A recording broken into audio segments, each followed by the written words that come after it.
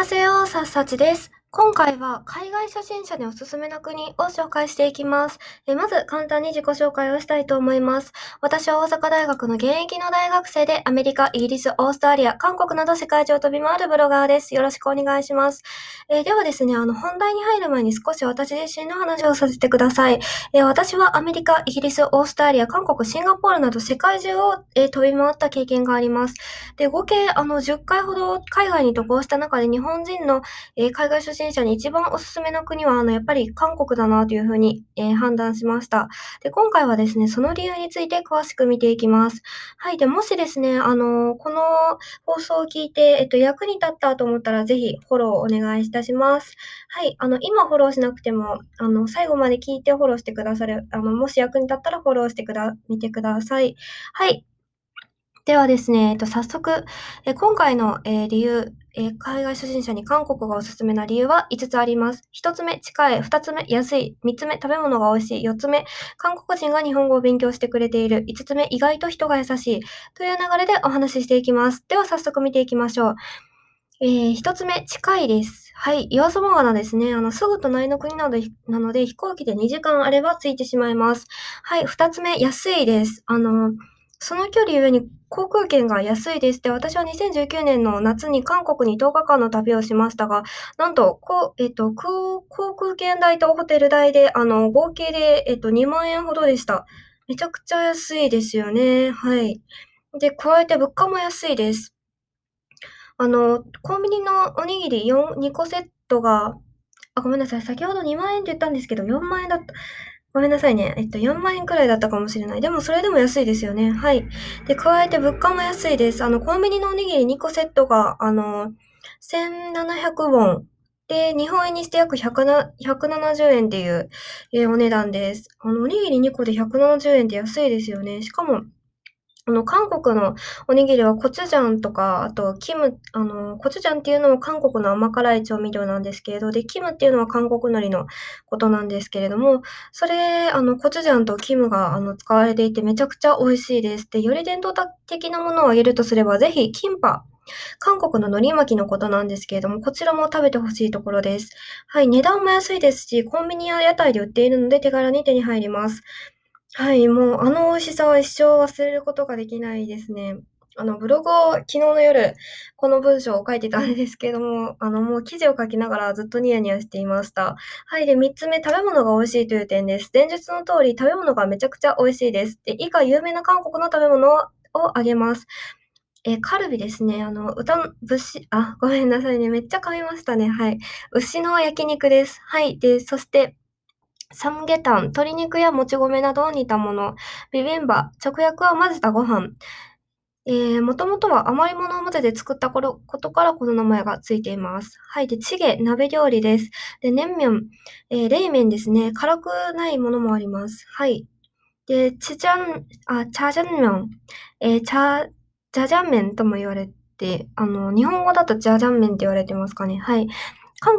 韓国人は中国料理に分類してるんですけれども、実際の中国料理とは違い、かなり韓国風にアレンジした、麺類ですね。で、これだけ音声で言われてもなかなかイメージつきづらいと思うのでね、ぜひね、さすさちブログってさすがさちほの略なんですけれども、ブログの方を見てもらえると写真も載せてあるのでイメージしやすいかなと思います。ぜひそちらもご参照ください。はい、そして4つ目、韓国人が日本語を勉強してくれているという点です。有名な観光地の店員さんは日本語で話してくれることが多いです。例えばソウルであれば、ミョンドン、シンチョン、トンデムンあたりの店員さんは日本語を勉強してくれている確率が高いです。で、ミョンドン、シンチョン、トンデムンっていうのは、日本人にすごく人気の街ですね。ミョンドンは、一番なんか観光客向けの街って言われていて、世界中の観光客が集まってます。日本人だけではなくて。はい。で、物価はちょっと高いっていう部分もあるんですけれども、かなりね、他の街に比べて観光がしやすいです。で、シンチョンっていうのは学生街ですね。近くに大学が、2つか、もっとあったかもしれないんですけど、結構大きな大学とかがあったりして、学生街なので、すごく物価が安いです。で、それでいて、お店も結構、たくさんあって、若い人向けの街だなという感じです。はい。で、トンデムンっていうのは、地下街とかが発達していて、あと、卸売り、結構、なんていうかね、お店向けの、商品、お店がお客さんに物を売るときに、仕入れるためのお店みたいなのもあって、結構ね、安いお店が多いイメージですね。あと百貨店もありますし、結構いろんなものがありますね。トンデムは。はい。でも、まあ、プサンの場合であれば、国際市場とか、あとチャガルチシジャンって言った方がいいですかね。チャガラチシジャンあたりに、店員さんは、日本語を勉強してくれてる確率が高いです。はい。で、私はどちらも行ったんですけど、やっぱり国際シジャンがすごく良かったですね。なんていうか、屋台がたくさんあって、まあ、プサンの、ミョンドンとも呼ばれていると思います。はい。まあ、ミョンドンにかなり近いんですけれども、やっぱりプサンなのでね、海産物とかが多いですね。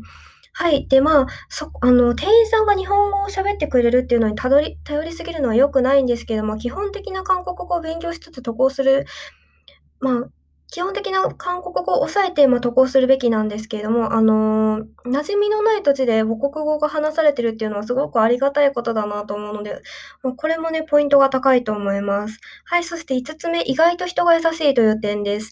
韓国人といえば推しが強かったり、よく怒っているイメージを持っていませんかね。で確かに推しは強かったり、よく怒ってたりするんですけども、それは情に厚い国民性によるものなんです。で、知って間もない相手知り合って間もない相手と家族のように接する傾向があります。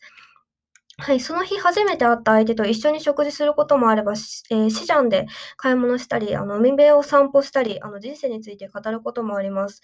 で、言葉が完全に通じなくても分かり合えることってあるんだなってすごくね、もう、いい経験をできると思います。はい。なんかこんな国民性なかなかないと思いますね。はい。すごくおすすめです。確かに推しが強いとかは、気をつけた方が、いいんですけれども、なんか推しの強さの、なんかもっと奥に何があるのかっていうのを、深く、観察してみたらわかると思うので、はい。で、ぜひね、韓国に行ったら韓国人と話すっていうのをしてほしいなと思います。はい。で、こうした経験の話をしてもなかなかね、実際に行ってみないとわからないと思うので、ぜひね、皆さんも韓国に、足を運んでみてください。はい、いかがだったでしょうか？今回は海外初心者に韓国がおすすめな理由として5つ、1つ目、近い、2つ目、安い、3つ目、食べ物が美味しい、4つ目、韓国人が日本語を勉強してくれている、5つ目、意外と人が優しいを見てきました。ではまた次回お会いしましょう。アンニョン。